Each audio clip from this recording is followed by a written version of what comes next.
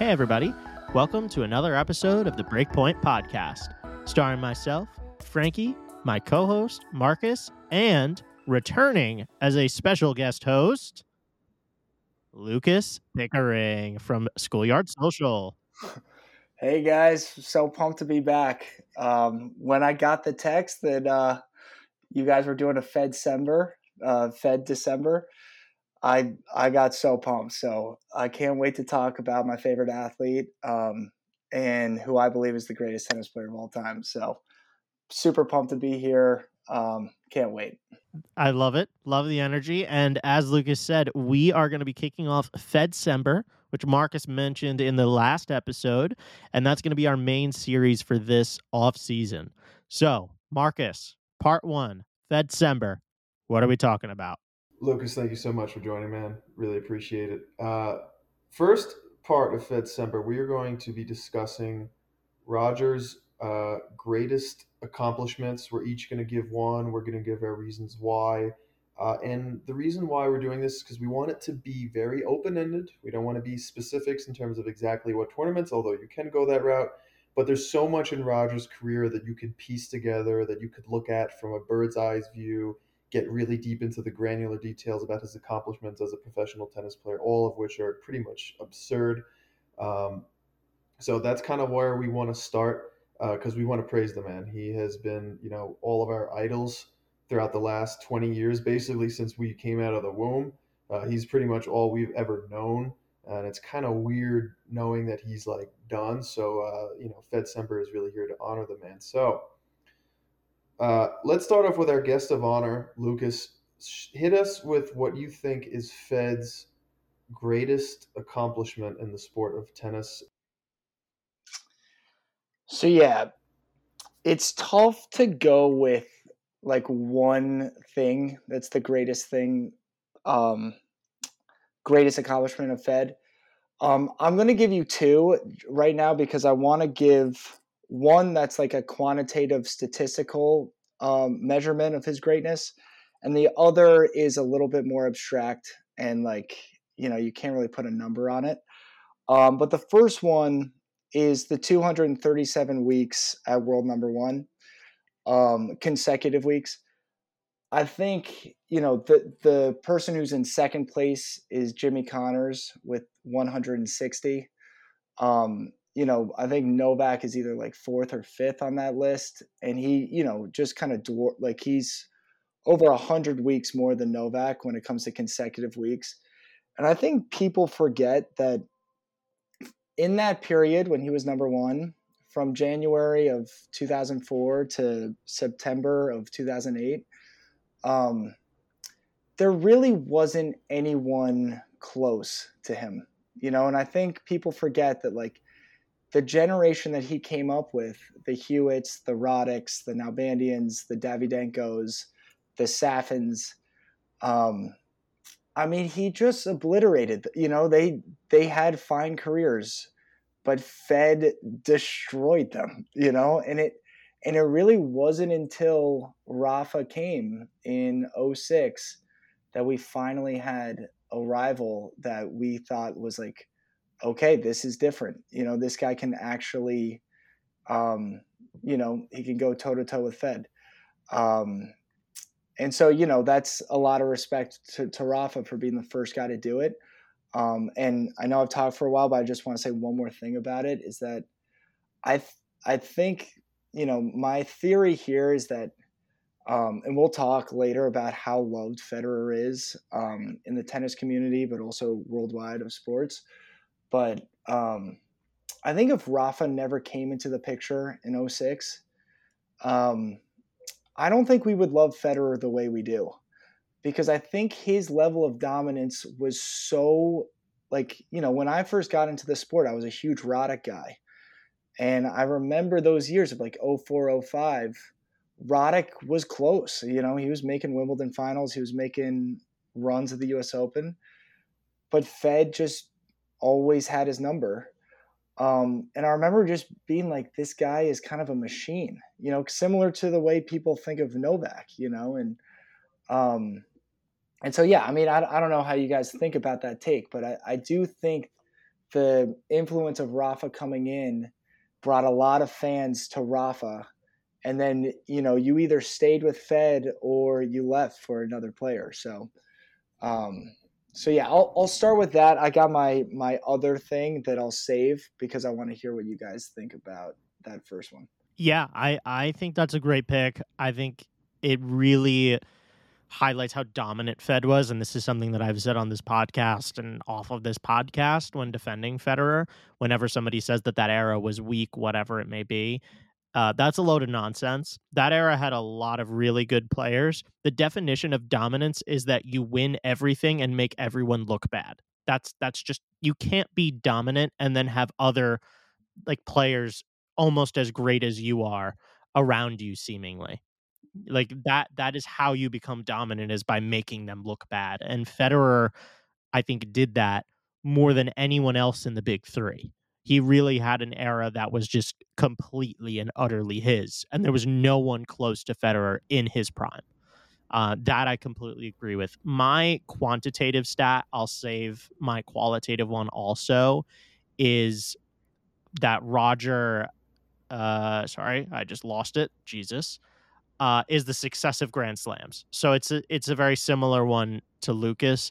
Federer made 10 Grand Slams in a row, like finals, from 2005 to 2007. That is just a staggering like thing to say. It's unprecedented in the sports history, and like I understand he didn't win all of them. He won most of them. He didn't win all of them, but I just think like the fact that this man in 10 consecutive Grand Slams on different not, they're not all on different surfaces obviously, but like different surfaces, different conditions, like is able to make the final no matter what. He's really the first player that we've ever had in this sport that his game transcended any surface. He was the first like best offensive player on tour and the best defensive player on the tour at the same time, while also having, oh yeah, by the way, top 5 serve of all time. So it's just, there's so many things that I could say about Roger, but I think that stat for me, if I had to pick one, I also agree with the number one ranked. Obviously, I think that's very clear show of dominance, but I think that the Grand Slams in a row is a really telling statistic that like this guy, anytime he stepped onto the court for probably like 4 or 5 years, was favored to win the tournament. Like not even the match, just the tournament. This episode is almost doesn't do him justice because there's so much that we could talk about. But the world number one, it's pretty crazy. But I think there are some crazier ones. Even there's one that I even think that is crazier than one that even Frank just dropped, which is already insane. 10 Grand Slam finals in a row, and this relates to it, but it's not my pick. But I do want to mention it. Is 23 consecutive Grand Slam finals. That is, what is that? 6 years in a row. Semifinals, no, 23. Yeah, semifinals. Yeah. Okay, yeah, that makes more sense. Yeah. I apologize. 23 consecutive Grand Slam semifinals. That's 6 years in a row where he wins his first 5 matches at Grand Slams. Usually, I doubt he even drops a set in most of them. I mean, goes to 5 sets, or it's just insane. My personal one for him is his 2 Australian Open wins at the ages of 35 and 36. I think it was remarkable because he hadn't won a Grand Slam since 2012, right? So in his early 30s, where we thought, okay, you know what, maybe he's kind of done. Nadal and Joker are dominating. It doesn't seem like Federer's got enough in the tank to even win another one. We thought he was going to retire in 2013. He looked horrible. I remember he lost to like Daniel Brands. No offense to Daniel Brands, but Jesus Christ. He lost to Daniel Brands like 6-3, 6-2 on clay. Like what? He lost to Tommy Robredo at the Open. We thought he was just done. People, even including myself, were like, he should probably retire at this point, just go off, and not even bother anymore. But he comes back 5 years after that at the age of 35, which at that point we had never really heard of anybody that old winning a Grand Slam since Rod Laver does it. And then he does it again. It beats Nadal, by the way. and 3 out of 5 at the Australian Open, which was also pretty crazy. And then he beats Cilic again in 5 sets in 2018. That is for me his greatest accomplishment, winning those final 2 Grand Slams uh, at the Australian Open in 2017, Yeah, I 2018. want to piggyback off that because Marcus, that was the second one I put down is the 2017 season, because this was off a 6 month layoff. You know, he had like meniscus surgery. You know, he would. You know, no one had even. He just took the rest of the year off, and I remember that first match of the Australian Open, and like everyone was like worried. They were like, okay, what Fed is going to show up? You know, like no one really knew.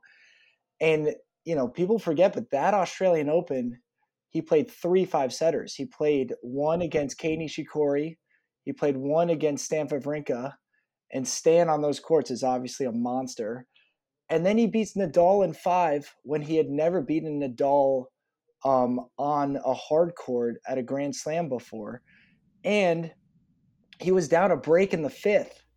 You know, I think as like a Fed fan, that was the like it was like you know, like that was one of the greatest moments of any Fed fan. Yeah, I mean, I just, you know, if you were to tell us in 2014 or whatever 2015 that Fed would come back a breakdown in the 5th to beat Rafa for the Australian, you know, we would never believe that. So, you know, I think that 2017 year, not only that Australian, but he turned the tide against Rafa. Like that hardly ever happens in rivalries, but like he plays him in Indian Wells and Miami, beats him in Indian Wells 6-2, 6-3, beats him in Miami 6-3, 6-4, back-to-back tournaments.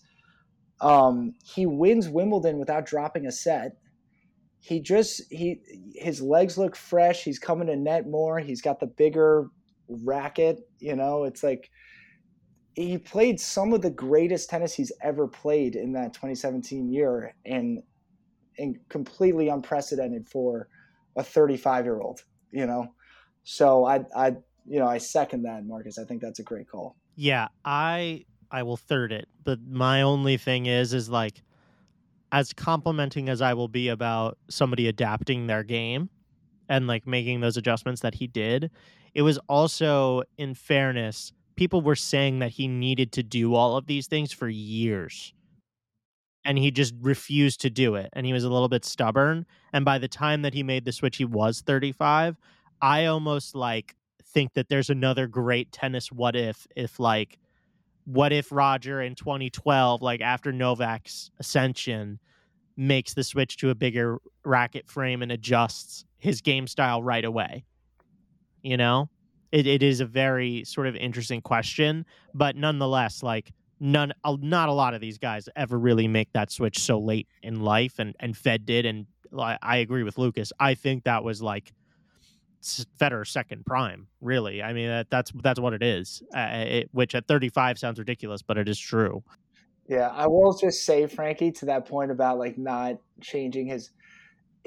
No one could play with a 90 square inch racket that was, you know, almost a pound heavy. It You was know, dead. It was dead by then. yeah, It was dead by then.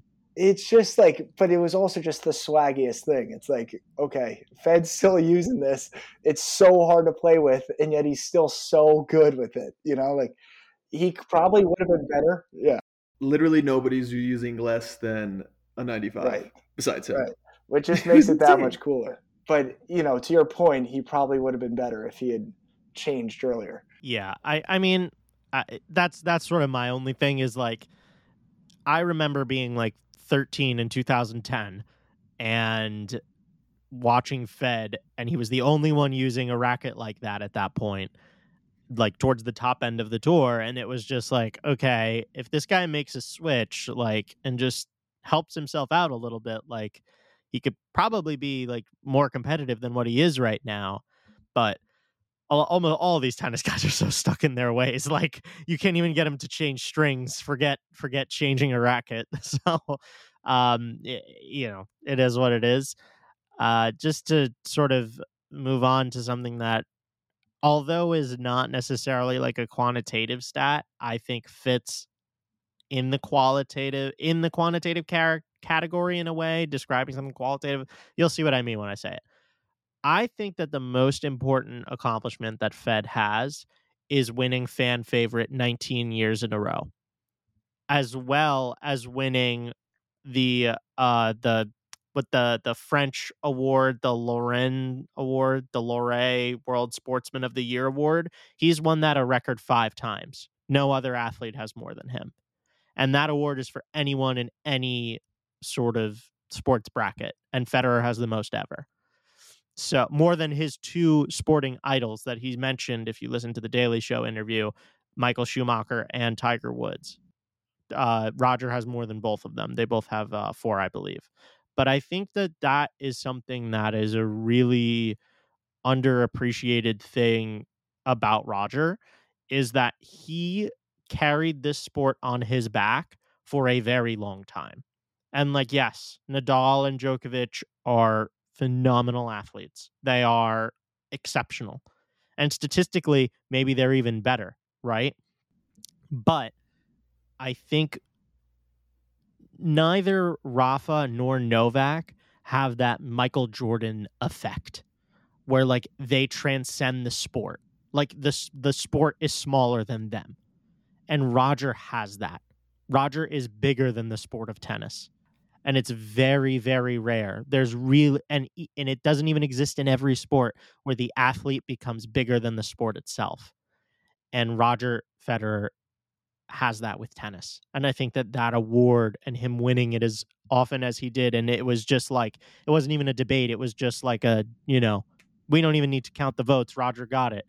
I think that that sort of shows you exactly what Roger was to this sport. Frankie, it was 19 times he won it. Yeah, I mean, so I had a very similar thing for my qualitative, and it was,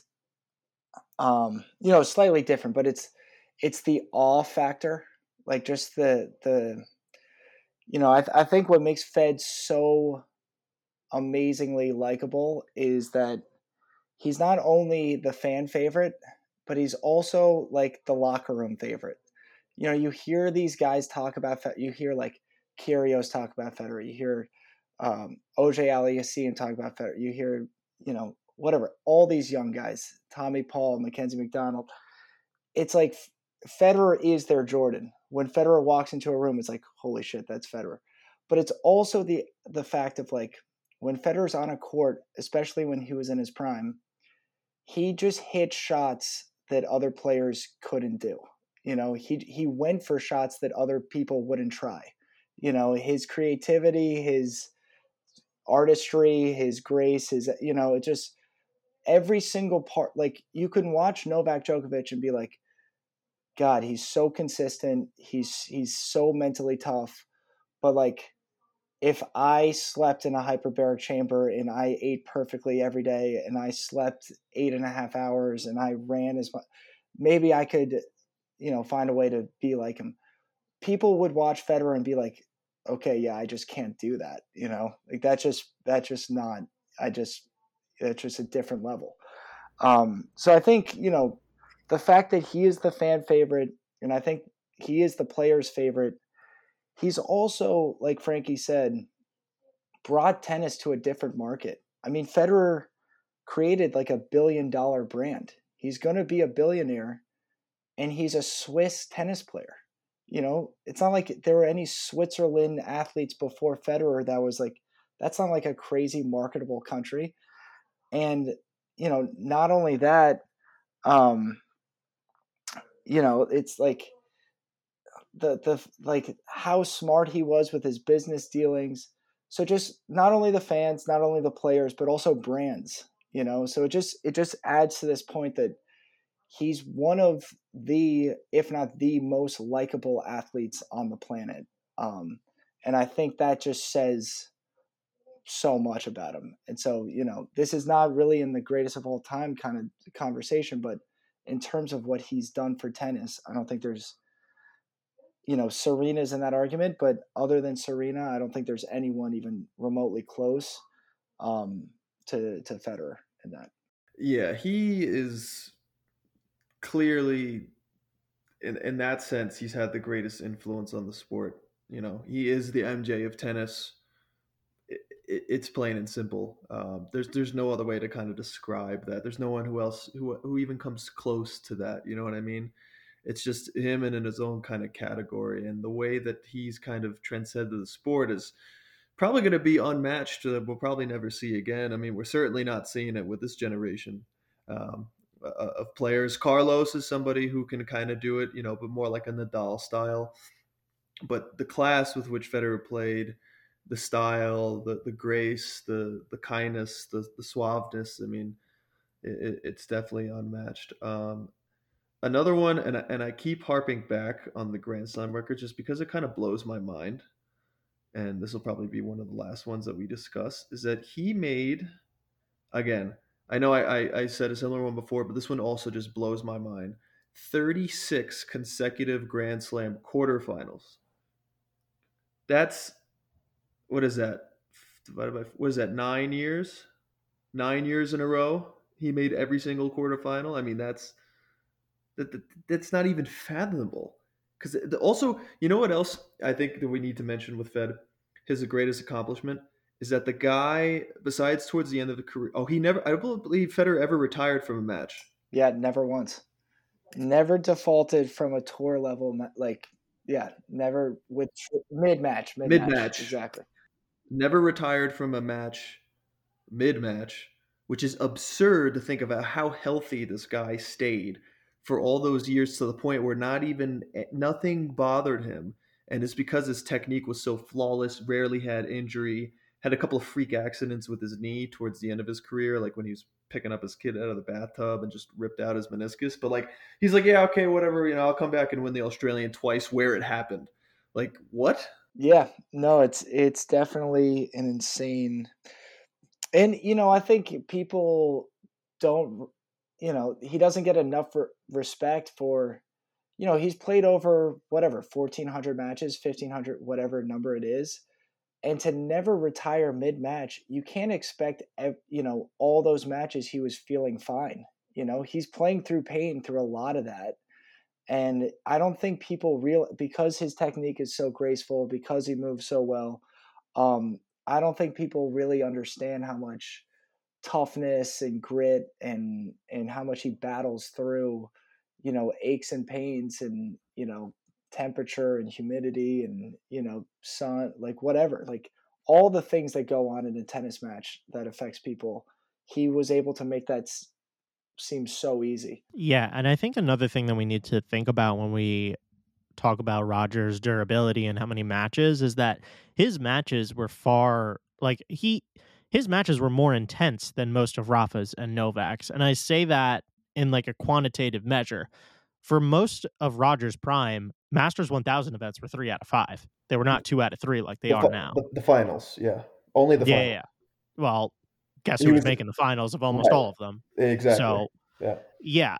And I think that is sort of my point, is like, there's a lot of like, although Roger, Rafa, and Novak we think of as being in the same era, there is an argument there to say like, no, they're not. Like Roger was well past his peak by the time that Rafa and Novak were at their peak.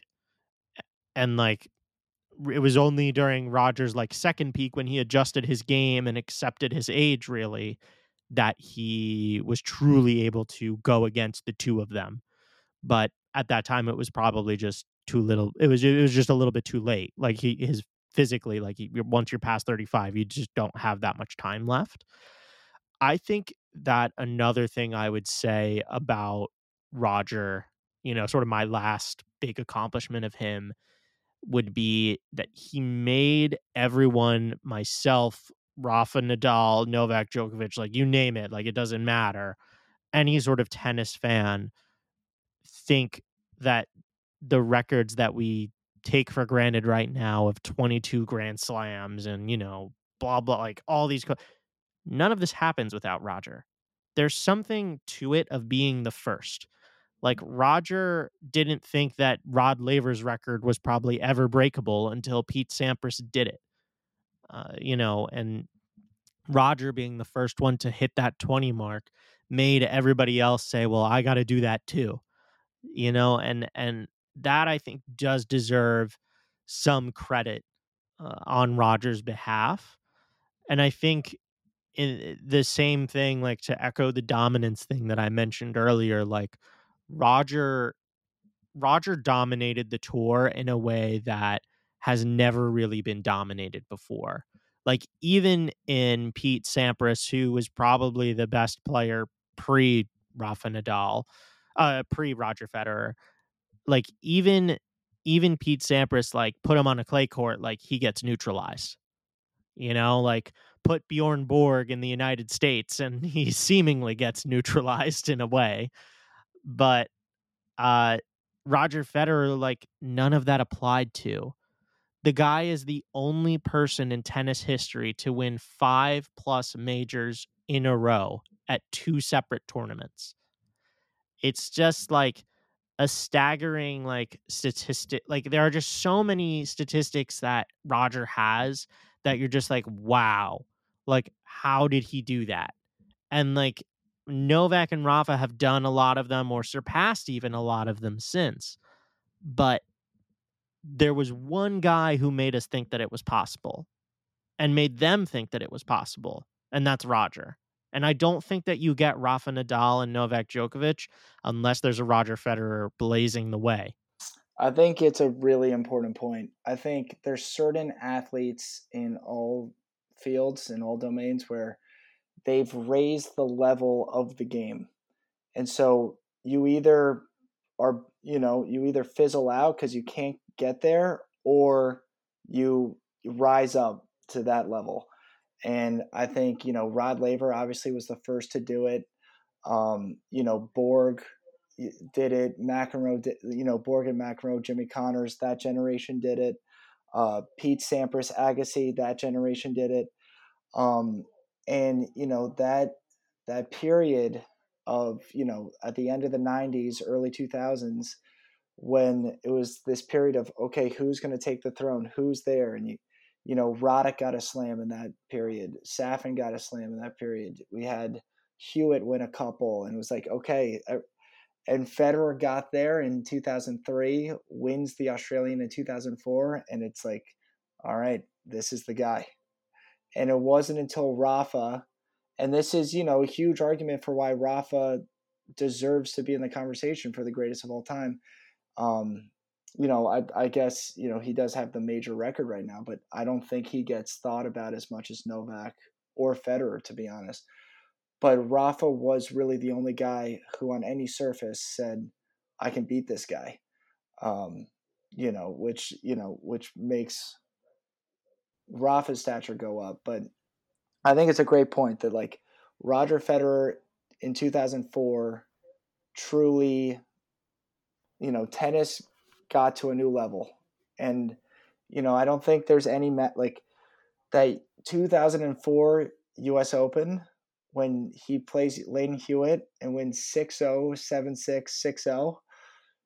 He wins 2 sets in a major final, 6-0. I mean, will we ever see that again? I don't know, but it just shows like that is absolutely stupid. Like that doesn't make any sense.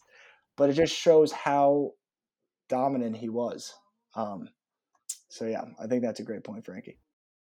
This one doesn't seem as obvious, but I think him winning one of his greatest accomplishments was winning the 2009 French Open.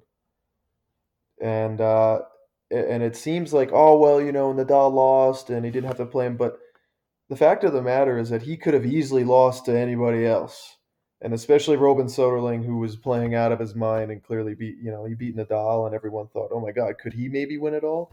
He seized that opportunity like no other, and it earned him the career Grand Slam, which I think is very, very overlooked. I think Completely agree. Yeah, completely agree.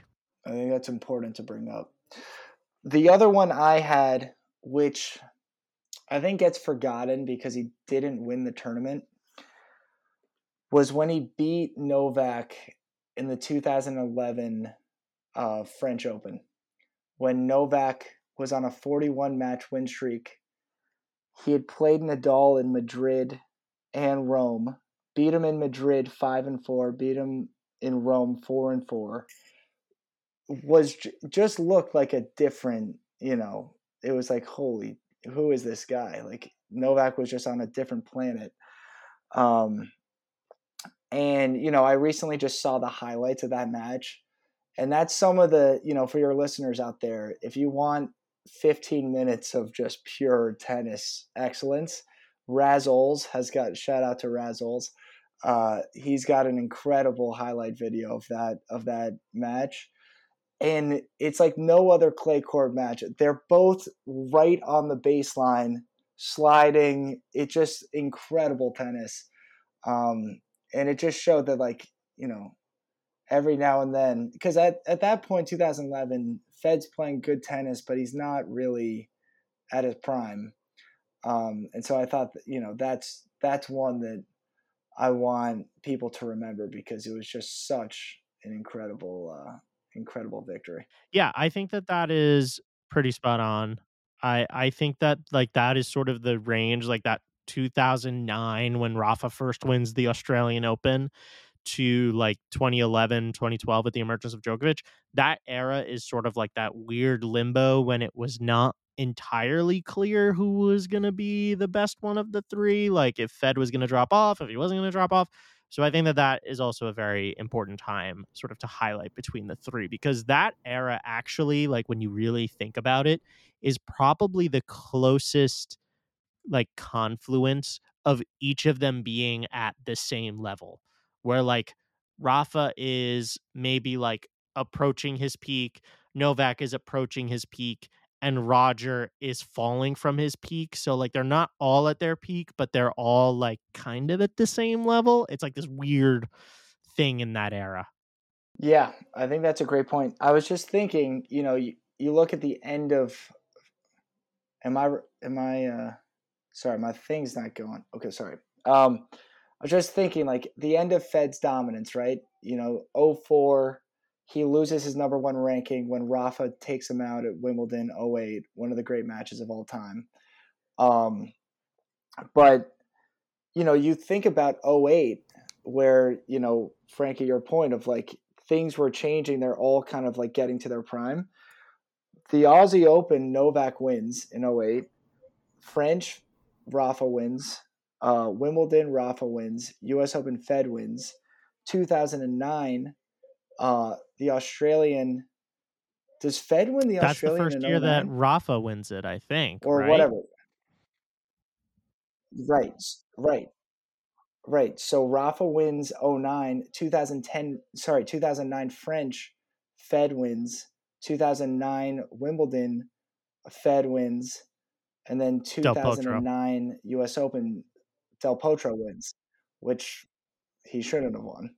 But it's just true. It's like people think like Fed's reign kind of ended at the end of 2008, but he still had an incredible 2009. He should have won 3. He should have beaten Del Potro. He could have won that 09. Let's save the disappointments for next episode, Lucas. Sorry. Yeah. I'm getting ahead of myself here. But yeah, I think that's a good point. One of his greatest accomplishments is that the man is the only male tennis player to ever win a tournament on blue clay. Yes, 2012 Madrid. Oh, come on. Really? The Madrid? That's really? amazing. Boo. Lucas loved it. Boo. What a bad ending. Oh, my God. I don't hate Boo. it. I don't hate it. Everyone hated that tournament. Fed was like, all right, I can deal with this. Didn't he Nadal also win the Battle of the Surfaces? Did he win that one? See, No, Frank had to Rafa ruin won it that. for us. Okay. Rafa Anyways, won that? Yeah, that's well, going to be it that from sucks us, too. guys. Lucas, we appreciate you joining. We're going to have you on next week as well for the disappointments episode. Spoiler alert, that's what's coming. So definitely tune into that. Frank, run us through again. We're available on Twitter, Instagram, TikTok. We've got presence on Spotify, Apple, Amazon, Google Podcasts. Where else are we, Frank, if I'm missing any?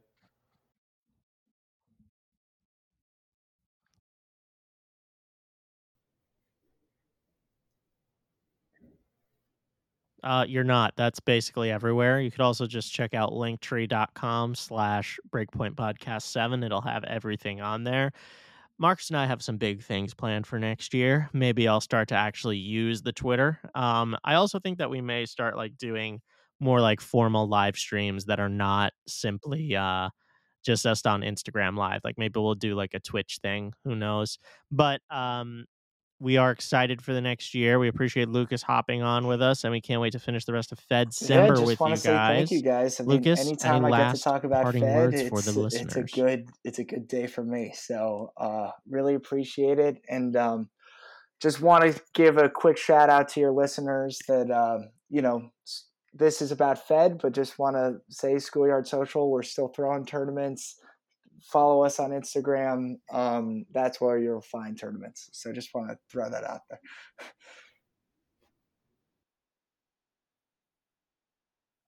They also have a riveting and Yes, exciting World yes. Cup Wow, very finale good, Frankie. You're event right coming on up this Sunday, if I remember correctly. There you go. So, just saying, first 75 Wow, people to sign up get you're free doing my ticks. job for So, me. That's gotta be one of amazing, the first Frankie. 75 Thank you. people. Thank you guys, though. This is awesome. Always love getting on this podcast. So look forward to the next one.